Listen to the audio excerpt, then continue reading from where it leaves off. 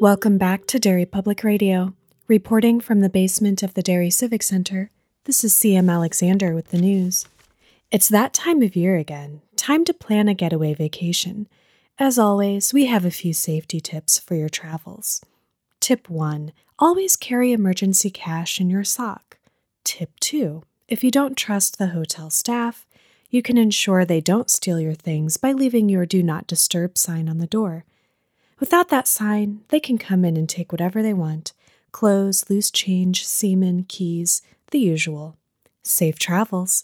You are listening to Derry Public Radio.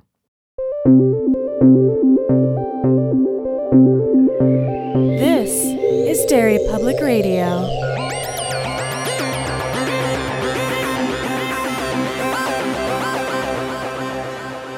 Welcome back to Derry Public Radio, a bi-weekly Stephen King book club podcast. I'm one of your hosts, Joshua Kahn, alongside CM Alexander. Hello, everyone. And joining us on the show today, she is the director of the Stephen King Dollar Baby Dedication. Austria-born and world-traveled filmmaker Selena Sonderman is here with us. Welcome to the show, Selena. Hi, thank you for having me. Thank you for taking the time out of your day out of your evening, because it's 9 o'clock where you are now, to chat with us. Yes, of course. It's my pleasure. Before we get into the interview, there's a little gatekeeping we have to take care of at the top of the show. CM guards our interviews with her life, so the stakes are very high for this. So I'm going to turn things over to CM. Oh, so now if the interviewee doesn't answer the correct way, it's my life? Yeah, okay. It's on you. All right, Selena, I need your help on this then. Okay. Our first question for you is just, this is an easy one. It's a softball. What was your introduction to Stephen King's work? It was It. I remember very vividly a conversation I had I don't know the American grade, but I was 12 years old and we were discussing clowns. And I mentioned that I thought them scary. And a classmate of mine mentioned that there's this film with a spooky clown that eats children. And that was the moment I knew that I had to see the film. And then upon seeing the film, there was the miniseries with Tim Curry. And after I'd seen it, I was like, I have to read the book this is based on. So you were afraid of clowns. And your classmate's response was, watch the scariest clown. Exactly. Perfect. It's a very Austrian thing. Yeah. It's so fun to be introduced to Stephen King as a kid, in my opinion. Most of the people we talk to, that is their introduction at a very young age. Yeah. And I think that just makes you a better person as an adult. The next question requires just a little bit of explanation. On our podcast, we talk about something that we refer to as being a Stephen King moment. And it is something from his work that stands out and sticks with you, usually in a disturbing, haunting way. Sometimes it's something very mundane. Other times it is something very alarming and obviously scary. Do you have a Stephen King moment from any of his work? Yes, absolutely. As I just mentioned, I started reading Stephen King when I was pretty young. And it was part of rebellion, part, daringness. I started Gerald's Game around that age, but it just didn't click with me. And then when I came back to it in 2016, having gained some experience living as a woman, I had this newfound love for the book, and I had just a jarring moment. And I remember, it's a flashbulb memory. It's seared into my memory. I was waiting for a football match to begin, and it was in the middle of the summer. I think it was the hottest day of that summer. And I had just goosebumps. I was so terrified of this description of, is there a person at the end of the bed, or is it just an imagination? And then when her mouth opens and she realizes it's an actual person just staring at her sleeping. And it's the scariest thing I've ever read. That is an awesome, awesome answer. You passed the test, not only because that's a really cool one, but it's similar to a weird experience that I had with Gerald's Game. I also picked that one up way too young, kind of as a rebellious thing, because it's, a quote unquote sexy book. Or if you're young and so you don't sexy. know any better, you're like, oh, it's taboo. And I didn't actually know what it was about. And it was a book I chose to read to my younger stepsister at the time who hadn't heard of Stephen King. So, oops. So you scarred both of you. 2 for the price of 1. That's not bad. Yeah.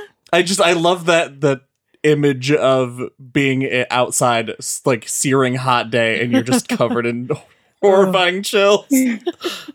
That's amazing. Now, Selena, let's talk about filmmaking for a little bit, because that's the reason we brought you here. You've traveled all over the world working in film. What is it about filmmaking that made you know that it was the path you wanted to go down? I started reading. My parents were quite traditional in the sense that limited TV time and no laptop, no computer when I was growing up. So it took me some time. I don't think a cinephile history, I guess, because I came into film as an art pretty late, but I remember very vividly that it was watching a David Lynch film and realizing what film could be. Previously, I had just known this. I mean, when you're growing up in Europe, you consume mainly Hollywood films or German films that try to be Hollywood films. The moment that film as a form of art, as something that could also tell a story in an innovative way, and have a specifics, be considered their own form of art, was when I watched Lost Highway for the first time. And then I obviously started watching Twin Peaks, which is obviously one of the more famous projects of David Lynch. Mm-hmm. And as part of a school project, I decided to do a little remake/sequel. And that was back in 2010, so before any 25 years later was actually in the making. Mm-hmm.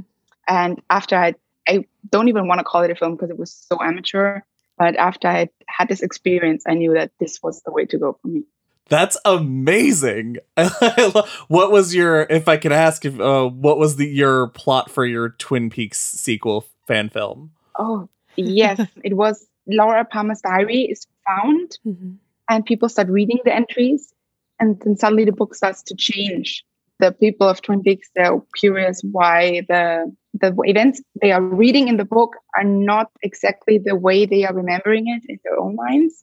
And it turns out that history is being rewritten, and Laura Palmer comes back to life, and that's why the diary was changing, because she never died. That sounds amazing. That sounds so kick-ass. I would watch that. It's not too late. Yeah, that is very creative for your first time directing something and writing something. That's huge. Besides David Lynch, what are some of your other directorial inspirations? I absolutely love Luca Guadagnino. I just the other day spoke to my friend, and Luca basically steals all of my ideas that I ever had. Makes such gorgeous, wonderful films out of them that I can't even be jealous of it. So yeah, he's one of my favorite directors. But I also like independent female filmmakers, Andrea Arnold, Antonia Bird, Lynn Stopkovich, and also German director Annette Zora-Berhache, one of some of my idols. Fantastic. You adapted the short story Dedication into a short film through the Dollar Baby process. For anybody who has not read Dedication, could you summarize the story for us? Yes, it's about a black maid who wants to change the identity of her baby's father because she fears that her baby might follow into the dark footsteps of its father. And she's not very happy in her marriage, and she's being abused, and she wants her child to become a better man than his father was. Of all of the Dollar Baby projects, what drew you to Dedication? I read all of the stories available initially. My initial instinct would have been to adapt Survivor Type because that's just one of my favorite short stories. But digging into myself, upon taking a harder look at myself, like what could I contribute to this, was that I realized that I didn't have anything to add to the story, anything that would make it a fruitful film. And so I looked at the stories again with a different eye and tried to see which of the stories was something that I could put my own spin on it. And Dedication stood out because it's been criticized in the past by scholars, like academics and also female academics. I think some of it is just mainly because it's a product of its time, the story. Mm-hmm. And I just wanted to see if I could put a little bit of a modern spin on it and also have a bit of a more different approach to why the fatherhood is being changed, because Stephen King's approach is quite nature and my own approach would have been more nurture. What makes a child turn into a quote unquote a good or a bad person? Mm-hmm. Yeah, it's something I found, a story I found I could experiment with. Yeah. We're going to definitely get to some of those things soon, because I am so happy with the spin that you put on this. But Before we get to that, you told us you dabbled in method directing for this film. What did you do, and Yes. what did you gain from that experience? Well, I mean, I'm not a Black person, so my approach to the character was somewhat limited. You know, there's this saying, write what you know, but I also find that know what you write, like it turns both ways. And so for me to be able to write this story about a chambermaid who's being abused on all ends, the least I could do was to actually experience the life of a chambermaid. And so I wrote some hotels just asking if I could shadow them to do some research. And most of them were like, no, that's not what we do. So I did a different approach. I just applied for a job there. And so kind of an undercover mission was to gather all this experience of chambermaids. And actually, while I did experience some racism from some hotel guests towards my non-white colleagues, just in general, how people treat service workers was a humbling experience. And I found it wasn't even necessary to bring race into the discrimination she faces, because class alone is equally a heavy blow to take if you're working for somebody and just being continually harassed by hotel guests. I will say that absolutely comes through in your adaptation of Dedication.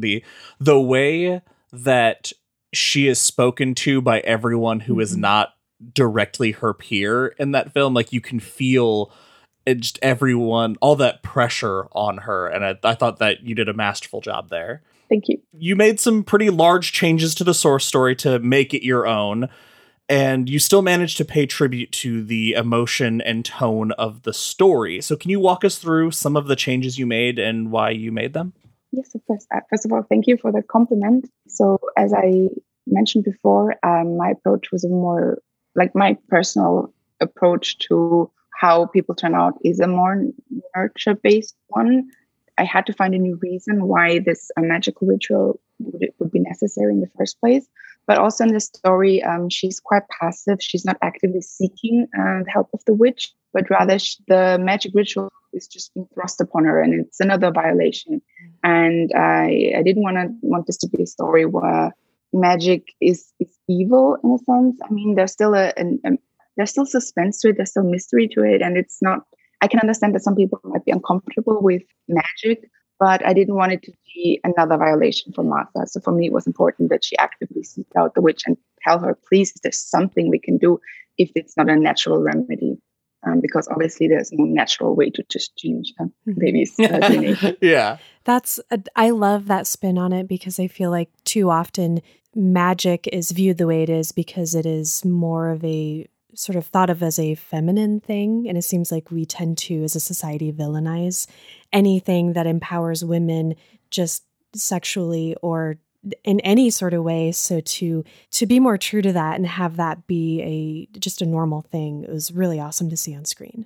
Thank you. How did other people react to some of these changes? The individuals who've had a chance to see your film, what did they think of them, or have you had any feedback about that? I mean, most of the people that have seen the film and are familiar with Stephen King's work still don't know the story because it's just not one of the more popular ones. So I was actually terrified of the Stephen King Rules Festival because that was the first time that actual diehard Stephen King fans were given a chance to see it. And I was biting my nails like, oh my God, at any moment somebody's going to say like, the story is better, the book is better. But I was blown away by all the love and all the positive feedback I received. I'm very glad that people also realized why I made those changes and saw that I wasn't trying to ruin anything or, I don't know, make a mockery, I guess, of the source material. But rather just find a different way to tell this story that was meant to be about a mother's dedication to her child, nothing more, nothing less. Yeah, and I think seeing your adaptation was the first time I ever experienced dedication. I went back and read it after we exchanged emails and started planning this interview, because I wanted to have a grasp on how much was different. And it's so funny that I noticed some of the things that you'd already mentioned, but you just blindsided me a little earlier with the fact that I did not realize how passive she is in that story until you mentioned it. It is a story of things happening to someone.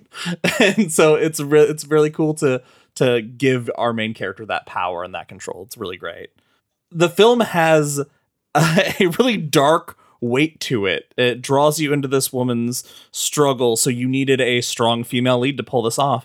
Can you tell us about the casting process and how hard it was to find your lead? It was actually quite hard to just find an Afro-German actress because, I mean, this was pre the Black Lives Matter movement in the past year, because there's still a lot of undealt racism in German and in the German cinema world. And most agencies only have one or two black actresses, like one black actor, usually one black actress, and then say, oh, now we have that covered. So it was really hard to just find black talent in Berlin. And then I had reached out to Germany, and I was just by chance kind of, Raquel Villar ended up applying to an open casting call.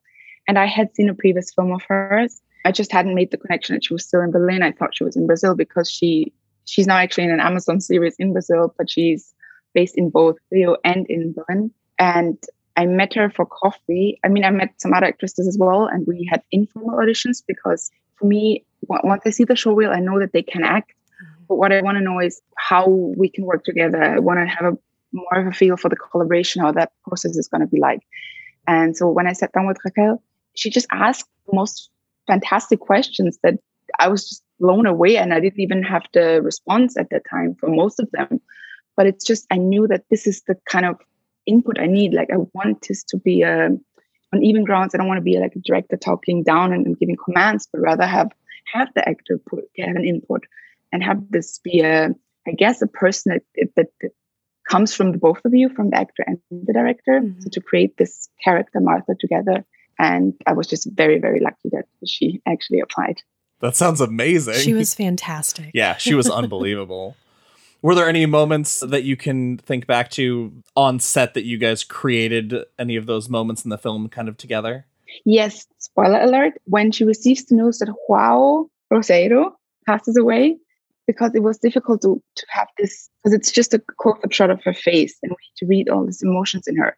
And she just surprised me with her chin tilt, and she just walks out of the room with such pride. And that was all her. I was just like, this was one or two takes and I was blown away. And I was like, this is something I haven't even considered, that there would be pride in taking this back. Like, I have survived. I am reborn, I guess. She herself is reborn in that moment. And it was amazing. And yeah, that's, I think, one of my favorite shots actually in the whole film. It's great. Like, it made me want to cheer at the end. Just like how strong she looks after you see how much hell she's been through. It's so great. Do you have any behind the scenes stories from sets, the set that you can share with us? We shot in a real hotel that was in service. And so we managed to confuse a lot of people. Hotel guests that were asking us questions about the hotel pool. And we're like, I'm sorry, no idea. We're not actually working here. We're just dressed up. And we caused for some confusion with the cart that the maids keep wheeling, because they just thought that another maid had left it in front of the room. And we're like, no, this is being used. And the staff actually interrupted some takes by trying to move the cart or apologizing to us for somebody leaving the cart. What was it like shooting in like kind of guerrilla style in this hotel while it's being used? I mean, we did have permission, but it was still the moments where there were no guests was fine, because it is quite a large hotel, and it wasn't any congress going on at the moment, because it's mainly used for conventions or conferences. So we were lucky that there was a less amount of guests staying there. Actually, working shooting the kitchen scenes was much harder because we couldn't afford to rent out the entire place, because it had rooms in the back being used, and we would have had to compensate for them moving the kitchen or something. So we negotiated a different deal that people could keep working, and sound was very mad at me for that, because there were actually people working in the background that can be heard, but I guess it adds to the atmosphere. Yeah, sure. And I didn't have to pay extras. Nice. That is always a good plus. Now, we've talked around this magic sequence, which it feels like a fever dream in the best possible way. And I was wondering, just how difficult is that to write, to put to paper what we saw as this fever dream? That's actually so funny that you ask it that way, because that was the only thing that wasn't written out, because I didn't have the words to put the images I had in my head, and I didn't even know if I could translate them. So it literally just said, I think the women are doing magic. And I'm a big fan of Charmed, the original series. And so I had these images of how their hands would move and what, like I had all these candles and sage burning and all these things, but I didn't know how to describe this. Like, it's a fever dream. So I did have it written out, and we just improvised in that moment. And we were lucky that Buenaventura, who plays Mama Delorme, she actually had some experience in some, I think, Santeria rituals, I believe. Okay.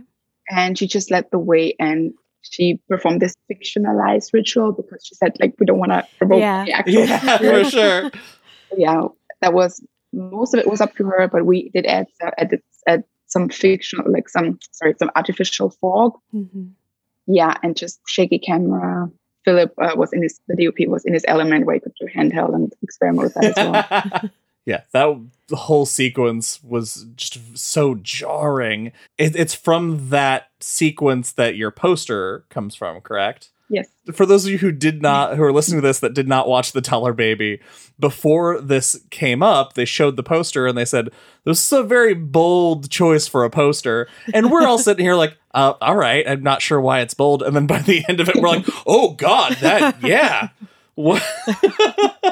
What was that your idea to make for that image and for that to be the poster? Yeah, I guess the image of a woman being submerged in bodily fluids was actually something that grew out of my fascination for Greek mythology, because at least there is a translation that Venus is being born from sperm. Am I allowed to say sperm? Oh, yeah. You can say anything. Okay. So yeah, I had an image in my head of a woman being submerged in this liquid as an image of her being reborn. And that was mainly what I wanted to say, that not only her baby gets a new father, gets a new chance at life, but also she herself is being freed from those shackles of her past. And so for me, that just describes both the weirdness of the story, and because I guess that's what people remember, and why there were people putting disclaimers in the YouTube stream at the Stephen King Festival. Watch out for this story; it's kind of gross. But yeah, I think that the image just summed up the story for me. I wish you could have been with us in our house when we were watching this, because there were a lot of, in a really good, positive way, a lot of audible noises coming from us throughout. First it was like, wow, this is very beautiful. Like, it just looks gorgeous right from the beginning. The acting is really excellent. And then, I don't want to spoil it, so I'm not going to say what part, but there's a part later I'm like, well, did she just, what? Oh my gosh. Because I also hadn't read the story, and I think that's kind of a cool, I'm glad I didn't know anything about it. So I had no idea what to expect. And I just weirdly appreciated all of that stuff being on screen that way. Kind of challenges you as you're watching something like that too, to just sit back and open up your mind and let the film happen to you. And I thought that was really neat. Thank you. So you filmed Dedication in 2018. Since you finished it, what has it been like looking back on it now that you just said, you hadn't seen it shown in front of a bunch of Stephen King fans? Like, how do you feel about it now, looking back on everything you accomplished with something that bold? I'm very proud of the film, and I'm actually, after all this Stephen King talk and people saying that they of the Dollar Baby talk, that people saying they were doing sequels and prequels, I actually consider this. Is there some way we can pick this up again and maybe show Martha's life later on? So that's something I'm considering. Let's put it that way. That would be really interesting to know, because that ending is it's uplifting, but it's also fairly ambiguous. You don't know how the later effects of this magic of this new rebirth is going to take. So it would be really interesting to follow up on these characters and see how it goes. Do you think that her overall story, her and her child's life, has an overall positive ending? I think so, yeah. Yeah. I mean, if you go through that much, I think you deserve it. Yeah. Thank you. I think it might become difficult when the child starts asking questions about the father. So if you could give a piece of advice to any future Dollar Baby filmmakers after everything you've been through, what would that piece of advice be? To use the love you have for Stephen King in his work, to harness it in your work, but not to let it overshadow you. I think you're allowed to make some changes without offending the master himself or his fans or his large body of work. I think we have to be also confident in our own voices. And if there's something that we have to say that might be different to what initially is taken from the story, this is also your chance to say it or to find it. I think art and filmmaking itself is such a collaborative process. It's not something that somebody can do on his own in the room. And so to use your own voice to add a layer to Stephen King's work, that's an amazing opportunity, and you shouldn't be afraid to do that. Big choices can pay off. So what interests you now? What's the next project for you? Actually, before I started The Dollar Baby in my bachelor degree, I started to work on a cannibal project, and this has just been growing on me. And I have formed a more concrete story now, but since it's so controversial, it's been a bit hard to get funding. But I'm just finalizing my first feature script, which is this project. It's about consensual cannibalism. It's something that not a lot of people, I guess, can relate to. Mm-hmm. But then again, the Armie Hammer debate might feed some flames into that. So maybe there's a chance I can actually produce this film. That sounds amazing. I would love to see a consensual cannibalism film. Yes. And if you're going to drum up funding for that, like on Indiegogo or Kickstarter or anything, let us know. We love to support filmmakers. That's amazing. Thank you. Absolutely. So is horror the realm you want to sink your teeth into, I guess, directorially wise? Elements of horror, definitely. I'm more of I describe this an empathy for the devil kind of filmmaking approach. Yeah. So I'm a horror meets drama and coming of age, and combining these elements to maybe just a more lovable horror that you actually love for the creature, not fear it. Mm-hmm. Interesting. I think we understand that, being Stephen King fans, because there are so many of his antagonists that objectively are not good people and have done terrible things that you feel like you should not support. And okay, I'm not going to throw Josh under the bus, but I kind of love some of them. So I love to be challenged by a filmmaker or a writer to feel empathy and understanding despite myself for someone who's not necessarily in the right or doing the right thing. I think that's awesome. Thank you. I have one more question for you that just kind of occurred to me. This is the first time we've been able to interview a filmmaker who does not film in the United States or even just in North America. Can you tell us like kind of what it's like to film? Because you've been part of projects kind of all over the place. How is the filmmaking culture in Germany and Austria different? Oh God, it's so different. It's not company based. Like, it's not that there's a giant company that just produces it all. Most of the funding is national. You apply for fundings, and then they have juries who decide which films get funded or not. You have to apply to several ones. I don't think there's one public funding initiative that would agree to fund all of the films. So it's mainly just applying to different areas and getting funds from it. So it's, I guess, in a sense, I don't want to say easier, but it's not so dominated for one production company or producer that just has one voice, and that's a thing that goes through.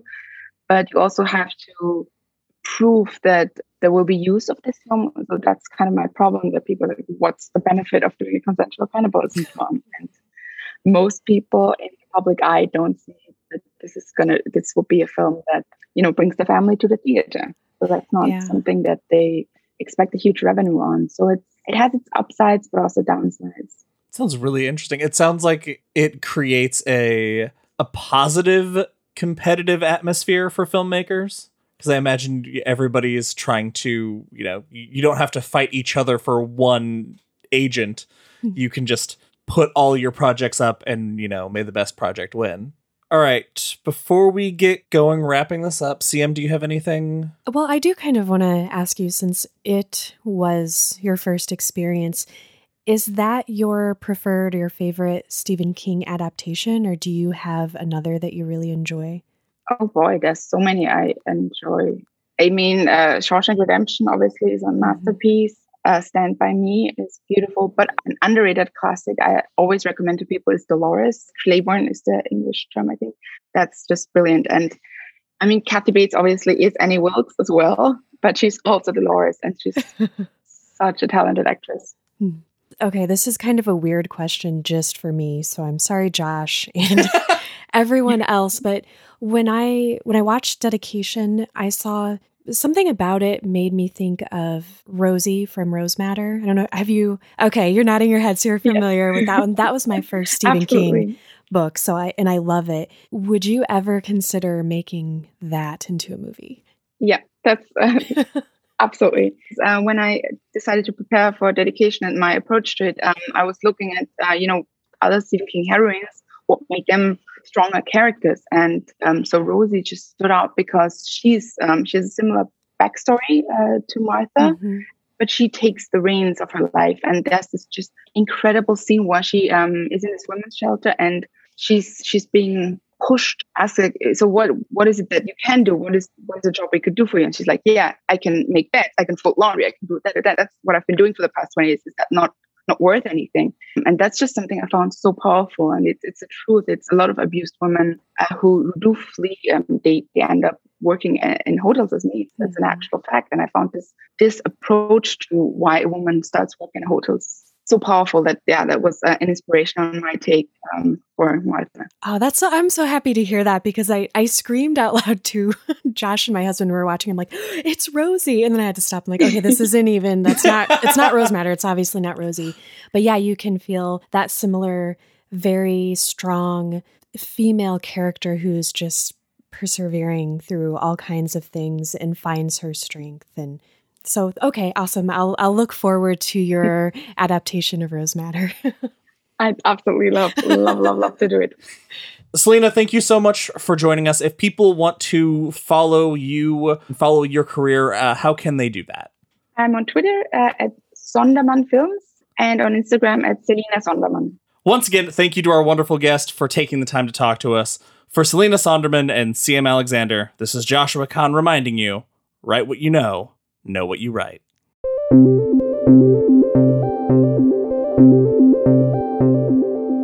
Hey everyone, CM Alexander here. We hope you enjoyed this interview with Selena.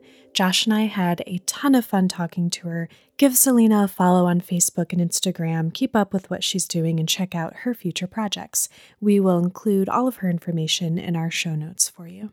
In case you missed the Stephen King Rules Film Festival haikus, this is the haiku we wrote for Dedication.